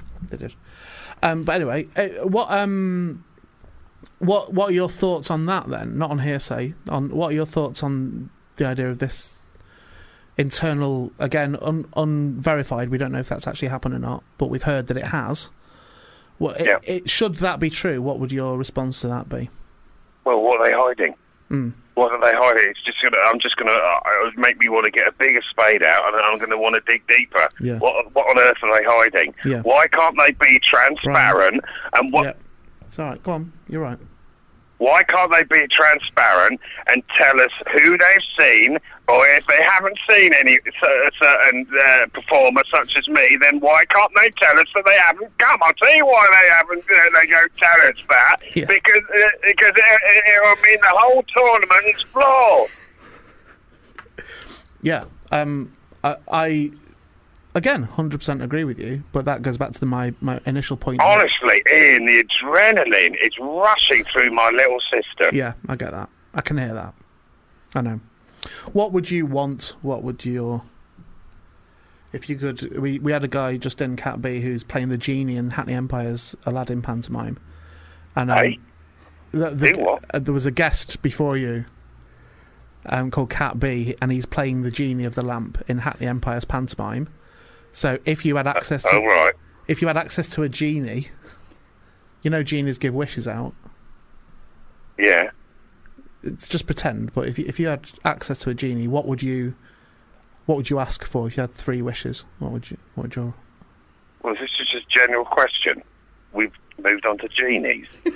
Well, no, I'm saying to you, well, I mean, you can treat it as a genie. You maybe use one of the wishes to make this situation better than it already is about the awards, and by all means. So you want me to tie this question into what we've been talking about? That's how I saw the natural progression. I think I took it as tacit that I was talking about your campaign with the Comedy Awards, but I understand what the misunderstanding's been. Well, okay. Well, if I want it, it's some kind of wish. I mean, I want this whole thing resolved. I just want transparency. Okay. Try and keep calm. I've never done that before in my life. No. I just want to know what's going on that tournament. And so, Brian, so if you said to the Genie of the Lamp, okay, I wish for transparency with regards to the Edinburgh Comedy Awards, and they said, okay, well, we're telling you now. I mean, we don't know why we're telling you, but obviously someone's made a wish here somewhere, and it's been granted. We didn't see your show. Right. Wow. No, but no, okay. Well, I spent £8,000 because I wanted to come up and win the cup. Okay, and actually, no one from the judging panel came to watch. Right. So what does that say about your tournament? Well, okay. So that isn't all you want, is it? Then, so you don't just want transparency. You want. No, I want to knock someone's block off. Right. Okay. So that's. Okay. So you. Well, I'd advise against that personally. I don't think it would be helpful for you to put Stephen on. Do you know, one of the talent scouts yesterday on Twitter, I had an exchange with. He said he came to see my show and he said he didn't like it. Okay. So he then didn't tell the judging panel to bother with my show. However, there are about 10 talent scouts. What if one of the other ones had come along and had liked it? That means my show was in the hands of a man called Muldoon. Right, okay. Now, the issue with that, again, I hear you and I agree with you. Absolutely agree with you. That's why you can't judge comedy in a competition. You just can't. Because everyone has a different opinion on what makes funny. You know, there are some people that find you funny. There are some people that won't find you funny. Right? That's just what can we do? Same for me, same for everyone, top to bottom. What can we do? But if you're going to take your show to a competition, a tournament, you should at least be seen by 3 or 4 people. Well, yeah, I thought so, but the logistics involved in that are immense, aren't they? Whose side are you on here? I'm on your side, Brian. What I'm saying to you is my overall issue with this is the existence of that award full stop. That has always can you do anything to bring it down? Well, other than with people like yourself helping and telling your stories and stuff, I mean, it's not my quest to bring them down. I've got, bigger fish to fry, I believe, in my life. I'm not, it's not something that directly affects me now, which I guess is one of the main reasons that I'm able to speak openly about it, because I'm not beholden to them in any way. I'm not part of their tournament, nor do I intend to be. I think they're irrelevant. Okay. They're an old dinosaur on their last legs. Okay. And you can send that clip to them on Twitter. On Twitter, okay. Well, we could do that. I think, again, forgive me, my advice to you would be to work out what you want. What you want to do. So, I want a hug. Okay, well, I can sort that out for you, mate. We can have a hug. Want to see you? Not you, just, a general hug from society. Oh, I see, like a metaphorical hug. Yeah. Okay. Are you doing all right other than this? Yeah, fine. Yeah, your podcast going all right? If you want. Well, I think it's good. I'm on your podcast this week. What's that? I'm on your podcast this week. Brian Ian's on my podcast this week. To all the listeners, Ian's on my podcast this week on episode 47. I saved him for episode 47. Yeah. I wasn't asking. I was just saying, is it going all right? Yeah, no, it's absolutely fine. I quite enjoy doing it. I'm not being judged by anyone. No. There are no cups or trophies involved or perspex blocks. Yep, just straightforward. Talk for an hour and go home. Yeah, and fun. You think you're paid to have fun for some of it. When I was there? Yeah, for most of it, yeah. Yeah. Well, I wish you well with it, with this. Again, what I would hope, Brian, is that you are able to compartmentalise these things so you can still... Well, you can separate the things in your life. So your podcast, Brian Gittins and Friends, you can separate that from the horrors... What's the longest word you know, Ian? Oh, I'm not sure, to be honest. Flocky knocky nihilopilification. That's a good one, isn't it? What does that mean? Do you know? I have no idea. No. Did you make that up, or is it an actual word? No, that's true. Yeah. Okay. It's a real word. Well, I think you'll have won that. Anti-disestablishmentarianism. Yep, that's a good one. Any more? Penelope. No. It's quite long. It's relatively long, isn't it? Yeah. Try and keep the things separate in your head. Try and keep your podcast. Concentrate on that. You're doing a really good job. It's very, very funny. Your podcast, very good. Thanks. And your Patreon, of course. You do your Patreon. Do my Patreon, yeah. Yeah. You got me into that. Thanks for that. That's right. Yeah. Because I was doing Patreon. Well, still am doing Patreon, but I was talking to you about it, and you. Yeah. And again, and has that worked out for you? Love it. Yeah, so there we go. It's a wonderful, wonderful community. That's true. So something that So can you take from that I do have your best interests at heart when I advise things? Yeah. Yeah, okay. So my advice would be, I don't think you should let go of this campaign with the Comedy Awards. I think you should crack on with it. I'm not going to. Yep. Yeah. I give that my blessing completely. But I also think, don't let it consume your life, Brian. Okay. So maybe just put an hour aside a day to relentlessly tweet at them. I thought you were going to say to rest from it, but to actually... No. Okay. Yeah, and then the rest of your time put into positive things for yourself. Okay. Yeah? Yeah, thanks for that. I really appreciate that. That's all right, mate. I'm going to say now, if anyone's listening for the Comedy Awards, or Nika Birds, or whatever, I will not stop, and I will continue to dig until I find the truth about the tournament. Yeah, and all power to you in doing that. We extended an invitation to the Comedy Awards on Twitter to respond, because that's, you won't get anything from them, mate. Quiet as a mouse. They won't be when I come knocking on their back door. Have we heard anything back from the Comedy Awards? I'm just asking across. No, not a thing here. No. So we've done what we can to try and tell both sides of the story. Thank you. But I genuinely wish you the best of luck with it, and just your well-being is obviously paramount to me as well. So just make sure you're safe and sound. Yeah, well, I really appreciate it. It's nice to have you looking out for me. That's all right, mate. And thank you to everyone in the UK who supported me. It would be awful for you to not write another joke. Do you know what I mean? Because you were too busy angry about the past, I guess. Yeah. You know what I mean? So. Yeah. So make sure make sure you keep practicing your writing jokes. Thank you. I'd say that's really appreciate important. That. Okay, Brian. Thank you for your time as well. Likewise. Thanks for giving me a platform and a voice. That's appreciate that. No, not a problem at all. Anytime you want. Well, as long as it's something that we'd want to talk about. That you're interested in. Yeah. Yeah. Okay. All right, mate. Thank you. Lots of love. Take care, man. Bye-bye. Bye, Brian. Bye. Bye-bye. The best pair of ears to a man who just wanted to cry.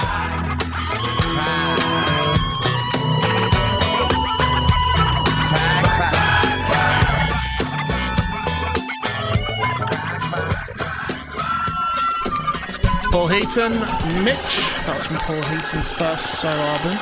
Clapping. Don't know what that was. Something like alien clapping, it sounds like. It's gone into minus. What do you reckon that is? I don't know, but it sounds really creepy. That could be one of them things, when you put a sound out and people can record it and then it makes an image. Could be one of them, couldn't it? Yeah. I'm not... Okay. It's terrifying. We're joined now by Thomas Ridgewell. Hi, Thomas. Hello. Are you well? I am. We were just off air. We were discussing this idea that because it's unregulated as a radio station, this, and you said that it would be an adjustment for you. Yes, I mean just to be in front of a microphone and be allowed to swear in a public forum that's too much freedom. But it said to you, you're not obliged to. Yeah, you don't have to. But now I really want to. Do you? Why? When I went to the BBC and they were like, okay, whatever you do, don't say the Queen is dead. Right, okay. Were you thinking about saying that? That's a weird no, thing I wasn't, and then they told me not to, and now I really want to. I mean, what a weird thing to say. If you say it, apparently Ofcom can strip the BBC of its I mean, license. that's fine, but it's unlikely. Most people are going in there thinking, I must say somehow during the interview, and again, the Queen is dead. I wasn't going to. Of course. Until they told me not to, and now it's all I could think about. I've never heard of that before. And it was a pre-recorded show as well, so I had to pre-record me not saying what to say in the event of the Queen dying and saying, okay, there's been something has just happened, we're now going to pass you over to X or Y. Oh, so you were presenting the show? I was presenting it. And understood, okay. It was pre-recorded, but I still wasn't allowed to say it. Yeah. I think, again, I left the BBC quite happily, but I was... You never said that when you were there? But I was never told that, but I would have done. Yeah, is there anything else you're not allowed to say? Oh, just general racism is pretty off the... Yeah. That's good to remind you. Yeah, just got to keep that just in the offices. Yeah, sure. Yeah, when that song was playing, you guys were going off. It was dark. I know, we're allowed to here. We're allowed to. It's fine here. Yeah, I'm thinking of BBC. I'm thinking... We could say the Queen is dead. I mean, we have? We don't mean it. I mean, we've now said about 4. Yeah, right. Well, we've done dummy runs, haven't we, as well, for it, just in case the Queen dies. We've done them live on air. well, because they what do. Do you have a soundboard for it? No, I Like, mean, ooh, not really. Not the current soundboard. No. I've been told, and I don't know if this is correct or not. I don't know. This is all I've been, because I've been, as a presenter, I've been told by the management here, in the event of the death of the Queen, we get a fax through. Yeah. Which is how they've got to do it. Yeah, they have to fax you. Yeah, that's why you've had to have that plugged in for the last 20 years, despite its obsolescence. If we get a fax saying that, Her Royal Highness, if that HRH, that'd be right, wouldn't it? The Queen has departed this life, then I've been told I've got to press button 18. Wow. And then we go off air. That's See, all I know again, about it. I would have had no desire to press that button, but now you've said it, Yeah, I am overwhelmingly do you want tempted. to press it? See what happens? Do you want to press it? Yes. What does it do? What is Go it for it. Go for it. Wow, we are really happy the Queen has died. Up above the streets and houses, rainbow climbing high. Everyone can see it smiling over the sky. Rainbow. How do we stop this? So that's as much as I've been told. Great. So in the event of the death of the Queen, but don't worry, don't panic because she's not dead. I press that and I go home. Is what I've been told. Brilliant. Well, okay, yeah. But not now, because that's just the dry run that we've done for the what real if event. By pressing that button, we've killed the Queen? Oh no! Oh, just the problem is that we have sort of killed people on the show before. Let me find those things. Let me find that note that we had. We've had I want to say not literally killing them. In the event of the death of the Queen, press button 18. You just check that. Give it 4 seconds, then press button 9. Oh, okay. Hang on. My fuck doggy style so much. I need to go to the vet. Okay. And Great. That's problem. Do that. Problem solved. And then we loop. The 2. Then we loop 7. Oh. So. And that's when I go home. So after that comes on, so I've not looped that, but I loop that, so that just plays. Okay. Great. No, that's what you want. On and on. So that's in that order, and then what that's happens? when I go home. That's it. That's you just depart the loop that studio. one. Depart the studio, Okay. and I wait further in instructions. good hands then. That is good hands, I should say. So you don't think we are going away thinking that Ian and I are murderers? I didn't finish that thought. Murderers? No, because we'd said that we'd sort of mentioned. I didn't get around to mentioning people. I see, on the show, and then people that we really like, and they've sadly departed. Been spoke about. So very sad. But anyway, congratulations on not mentioning the Queen. No, not once. Good. Hasn't slipped from my lips. No. So what I should say to you, I'm not au fait with your career and stuff, but I believe it's very impressive. It's for the best. Yeah, no, I wouldn't say that at all. That's the sort of thing I'd say about my, what I mean, a bit of self-deprecation is cool. Yeah. However, what I do know is I know you have the book out at the moment. Yep, Sam Kills Christmas. Oh God, yes. Let's talk about a Christmas book in November. Well, what I'm going to do, with your indulgence, if that's okay, what I do know, I've been informed of today, is that one of the little work experience people that works here, does he get paid? I know. Expenses, possibly. He gets like some soup. Whatever he gets. Will, extra rations at the orphanage. Yeah, it's nice. What I'll tell you about Will. It's Will who works here, is apparently a super fan of yours. Very excited, very excited when he knew you were coming He's also a super fan of Anthony Horowitz, apparently, and I interviewed him the other week, and I ended up with the book that was the proof. The proof copy of it. Anthony Horowitz was happy to give that to you. Yeah, and then I was delighted with it, but then when he left, I noticed that he gave Will a fucking proper hardcover. Yeah, he did do that, yeah. Which I was gutted about. And I'm reading Anthony Horowitz's other book, that book, The Word is Murder, whatever it was called. Yeah. The one I'm reading at the moment, it's brilliant. I'm really, really enjoying it. But yeah, I was felt kind of slighted. But however, Will is hardcore, so much so that he's printed from memory just a little fact sheet about you here with some stuff on it. That's my whole address. Yes, his address. Yeah. That's all right, though, isn't it? He said that's a lot of info. I didn't know you had a blue front door, but that was good to know, wasn't it? I didn't know anyone had those nudes. Yeah. I've got all of them printed out, by the way. I've not looked at them properly yet. That's fine. So there's a lot of info we've got through Will's brain about you. Brilliant. I don't know how you feel about meeting fans. Personally, I find it abhorrent. But I don't know how you feel about it, if you are quite happy to chat to fans and stuff. Always. Oh, yeah, okay. You might not be after this. I think at my front door is the one place where it's a bit odd. Yeah. Maybe ask him how he knows so much about So are you okay if I invite Will, and I shall tell you now that he's unaware of this, are you okay if I invite Will into the studio to chat with you? He's just given us a thumbs up, so he's being quite cocky about this. He's just given us a thumbs up. Wow. He's quite cocky, but let's see. He's a bit of a dick. Okay. So just bear that in mind. Can we have a code word? Can you come round here? Yeah, can we just have established before he comes in? If you're uncomfortable, then there's a code word to use. Yeah, just stop. Wink at me and we just say fuck off, we'll get out. Right, okay. Brilliant. Good to know. He's not going to have his notes, though. If you want to say it, you can say it, by the way. As long as Will doesn't know the code is fuck off, Will. Through, mate? No, he won't know. Have a seat, Will. This is Will here. Hi, Will. I'm shutting the door straight away. Yeah, very unprofessional. No, that's okay. You got it? Okay. Right. Hey, Will. Hi. Have you met Thomas? This is Thomas. Hi, nice to meet you, Tom. We're shaking hands right now. Physical contact straight away. Okay, well, so I can do the job just like standing on my head. It's easy, but I thought that you would be better informed to conduct this interview just for a short period of time with Thomas, and I'm happy for myself and Nat to take a bit of a back seat with it. No pressure. And just let you chat away. Are you okay with that, Thomas? Oh, I'm thrilled. Yep, okay. Okay, Brill. So I think he was being sarcastic then, by the way. I've never been sarcastic in my life. Look at his face. How dare you? Look at his face. I'm offended. Anyway, can I start the interview now? Oh, yes. My apologies. Oh, the sass is coming out. Yep. Okay, so Sam Kills Christmas. Is this loosely based on your own personal feelings about Christmas? 100%, yes. Yeah, because I know you were raised Jehovah's Witness. I was. Not allowed to celebrate Christmas, birthdays, Halloween, any of them. Oh. Not one. I grew a very strong resentment to the season, and now I'm determined to tear it all down for everyone. Well, I know about how you feel about Christmas because of how I was introduced to you via the show Ed's World. For those that don't know about Ed's World, I'd like to tell them about that. Was good. That. Absolutely. It's a webtoon created by my late friend Ed back in 2002 way. Which it's just a cartoon about 4 little white boys getting on adventures, and then Ed passed away in 2012, and I took over the show.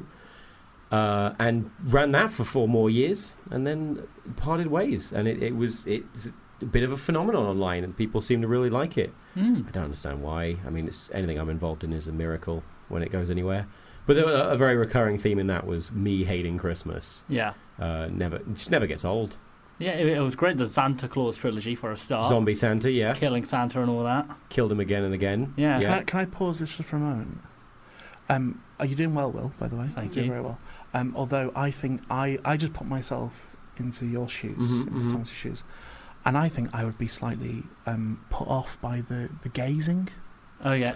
You're gazing deeply into his eyes. Well, I want to make eye contact, I am at half-mast. So. Yeah. So I'm fine with it. Checking in on you there. So you're talking about Ed's World and stuff.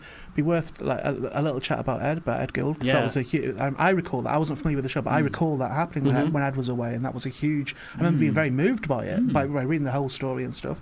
So you can just give it. I mean, don't dwell on it too much, I guess, but just give it a little bit of.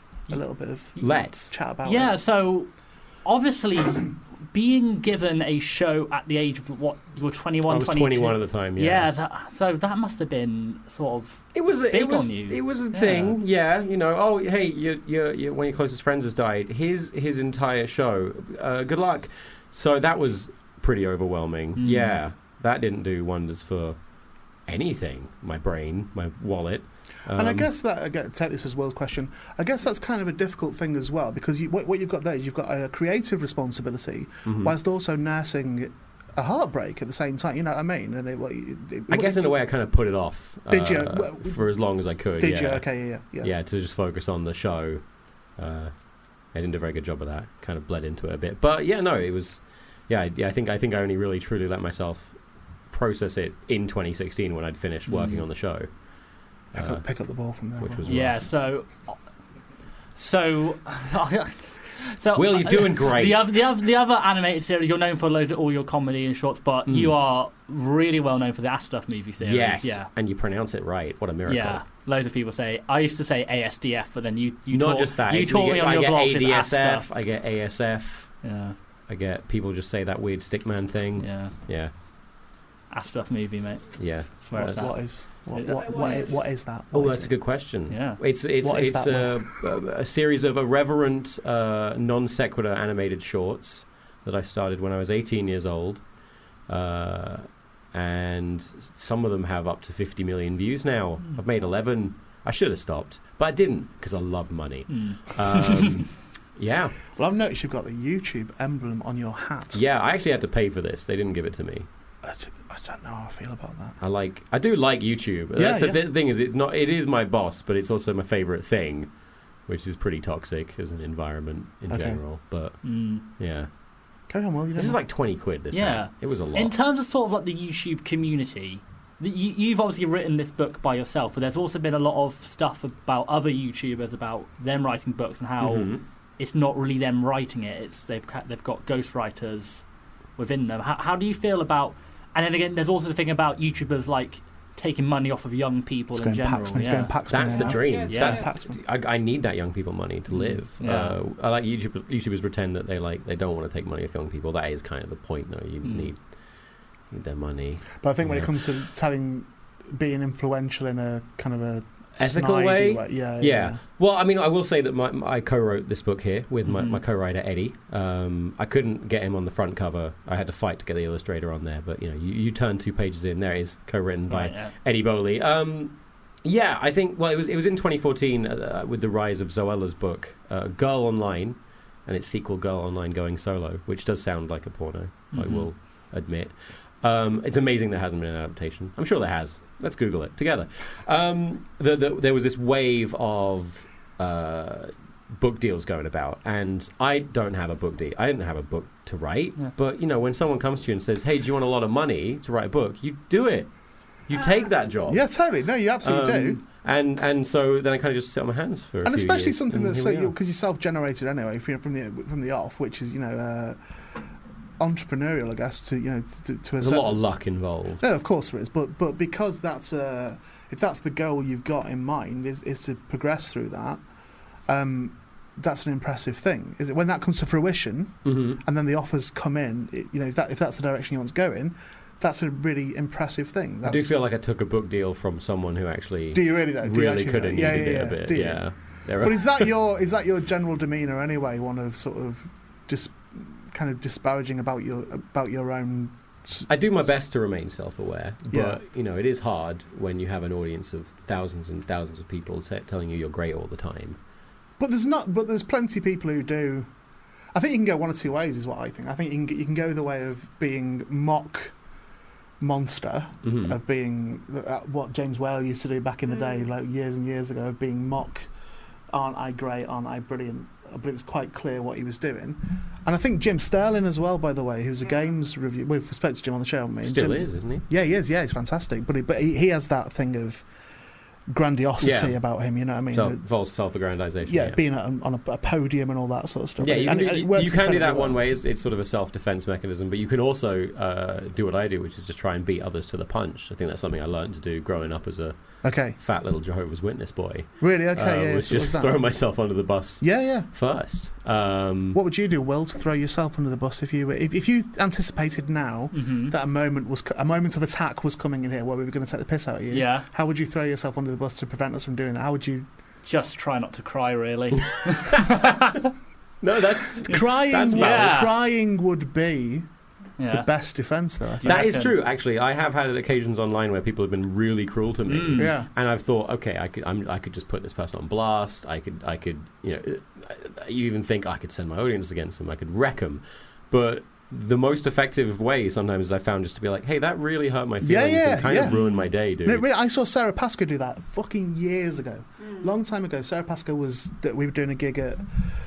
Somewhere in Hartford University, something like that. Harvard University. We all make mistakes, But it was there that night. I remember it, and it was the first time I'd seen Sarah, and she was pretty new, and she was wet behind the ears and all the rest of it. But there was one moment somebody heckled something, and she went, "Oh," and she went, "Oh, that's a really unkind thing to say." And the audience sort of went a bit weird, and she went, "Would you consider taking that back?" Yeah. And it would utterly diffuse because then they're like, "What can they do? They can't carry on attacking." So yeah, I agree. Yeah, I mean, it's something I've used a few times because I got so tired after being online for years and years and years. I've been making content online for 16 years of just the fighting, and sometimes I just tell people how they've made me feel, and then they're like, "Oh, my actions have consequences." In this online world where you just press some buttons and you've ruined someone's day, it's so easy to escape those consequences and moral repercussions. So sometimes you should remind people, like, "Hey, you've just said that to a human. Yeah, think about that, pal." Yeah. And a lot of that was going on during the Ed's World Legacy yes. stuff going on. Everyone was like blaming you for everything, saying the rewards that the Kickstarter campaign wasn't getting done, but a lot of it wasn't. And to be fair, they weren't. Don't. Yeah, as a grieving 21-year-old, I really should have launched but still, they should have considered like what you were going through at the same time, as opposed to just going, "Where's our stuff?" Yeah, well, it's all done now. I'm free. It's over. Will, have you ever criticised Thomas online? I have not. No, not once. That is one of the first things I do. Sometimes is I'll check Twitter and I'll cross-reference what people have said to me just to see if. Have you ever slagged him off privately to your friends and said that you don't like X, Y, or Z? They have slagged Tom off, but I have defended you. Oh, you. Because I know.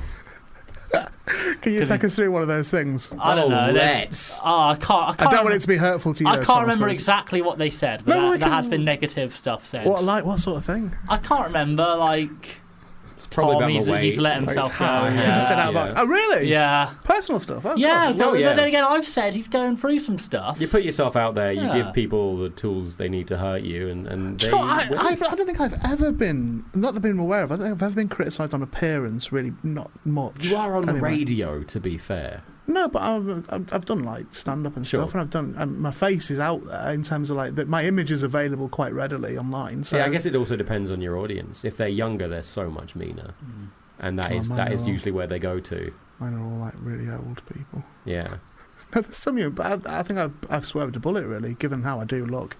But you said an interesting thing there, Will, that I'm going to have to pull you on. Where you said they criticised Thomas's appearance, and you said, "Oh, give him a break. He's going through stuff." So you didn't actually. What you said there was no. Look, I know he's a tip, but he's having an hard time. That's what you said. That is a valid. And it is something that you have mentioned in your own videos that it has been the depression has. Did have a major effect on you. The mental illness did make me so hungry. Oh my god, I was 22 stone. Few months back, but that's all right. That was fun. This is, if that's but stairs shouldn't be that hard at work, and they were. No, not at all. But if it's resultant of something, it's something else. That's I think there's a worrying acknowledgement of going, that is bad. 22 stone. It's like, well, it's not. But if it's because someone's in a bad way, then it is bad. Do you know what I mean? That's the. Yeah, sure. I was just concerned that Will just seemed to say, it seemed to be tacit in Will's mind that you were a tip.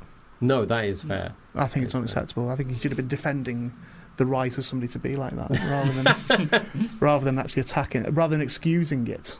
There's nothing to excuse. It's almost irresponsible of Will, really. No, sorry. Please don't cry, Will. How does that feel, Will, that your hero has just called you? I do have a handkerchief on me if you need one. I keep one on me at all times. Don't say that, because he'll take it and keep it. It'll be horrible. And then he'll bring it to work every week, and then every week we'll see it getting tattier and tattier. And it'll just get to a situation where we just have to intervene in some way. Have you enjoyed interviewing Thomas? This is a dream come true. Sort of a bit. I'm still processing it. Really, it is really surreal. Well, you've done good. Yeah. We touched on some heavy topics. Yeah. Can you right in there, no lube? Can you just so you don't? Can you now concentrate hard on feeling the moment? Because these are the things where you talk afterwards, you go, okay, what happened? I can't remember. So if you concentrate quite hard on the moment, then just to give you the memory of it. Oh, yeah. See what's happening. He's fiddling with. Look at this. Oh, we're going to be on last month? Yeah, I'll just get some footage of it. And then that's... Now it's immortalised. So Thomas is filming something. Last month on his vlog series. I vlog. Okay. I'm a YouTuber. I have to. Yeah. Cool. I wish I could stop. Do you really, though? I did stop. I cancelled. I canned one series to start one that was much less work. Okay. I get that. Because it was last week and then... Every day. Vlog every day. It was too much. Yeah. Tom's day out. Yeah. Yeah, I'm well, so behind. Well, in closing... Yeah. Thank you so much for coming, by the way, and thank you for indulging this. Will... we very rarely get the opportunity to express our either gratitude or admiration for our heroes to their face. In fact, that very rarely happens. Happens sometimes. Sometimes it's a disappointment as well. I get the feeling at the moment that it hasn't been a disappointment. It has not, no. And that's a relief. But if you wish to, do you wish to express gratitude to Thomas Will? Just get off, Will. No. Not like that, Will. Don't do it like that. Just, thank you to, my friends for introducing me to you and no, that sounds like you're just going through the motions from the heart. Thank you, Tom, for years and years of good times. You are extremely welcome. And you, sir, are a lot like a dad or a mother at every convention I've done. It's like, oh, they're such a big fan. Yeah. They're so nervous right now. And you make it so much worse. But you know what? But I actually... You let him have his moment. In a moment of sincerity, that's not my intention. So my intention isn't actually to go for the cheap laugh. My intention is as someone who has both fans and fandom of my own, and people that mean a lot to me and have meant a lot to me, who I don't know, and sometimes I've met them, sometimes I've been disappointed, sometimes I've gone out my way not to meet them. Yeah. And likewise, when we do the Parapod Live or whatever we meet, it happened last week. You meet people who are like, who tell you I'm having to hold it together, and you're like, well, it's cool. Well, see, this is why I have a handkerchief on me at all times. I give these away like candy at conventions. Do you really want people to lose their shit? Sometimes. Usually grown men. Yeah. Because I talk about such heavy issues, I've managed to ingrain myself quite heavily in some of the darker parts of people's psyches. So how do you deal with that? I've got literally 3 minutes to ask you about it, because I did a thing called the Mental Podcast, which is about mental health stuff, and I've had a subsequent difficulty, I think, which has calmed now, but in the initial aftermath of that series, I found it very overwhelming, the contacts, and very overwhelming the amount of people that wrote to me, and heavy stuff in that, and a lot. I am a year behind on my fan mail for that exact reason. Yeah. Honestly, for me, it's come from experience. I've talked about these heavy issues, and people then want to tell me about their experiences, and at first it was very overwhelming, but as time's gone on, it's now just...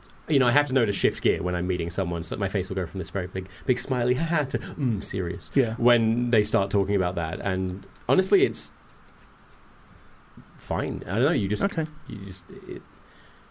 There are walls. I do have to put up walls. If I soaked up everything, I once ended up crying at a convention because of something someone had shared with me, and so I was like, I shouldn't happen when I'm meeting kids next. Right. So I do put up walls, but no, I think it is only right that.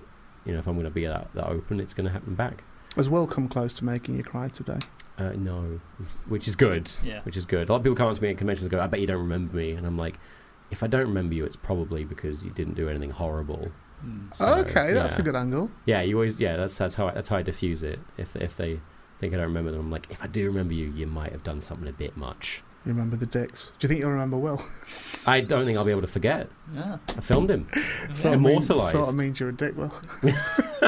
That's what it means, because he's just said if he wouldn't remember you if you're nice.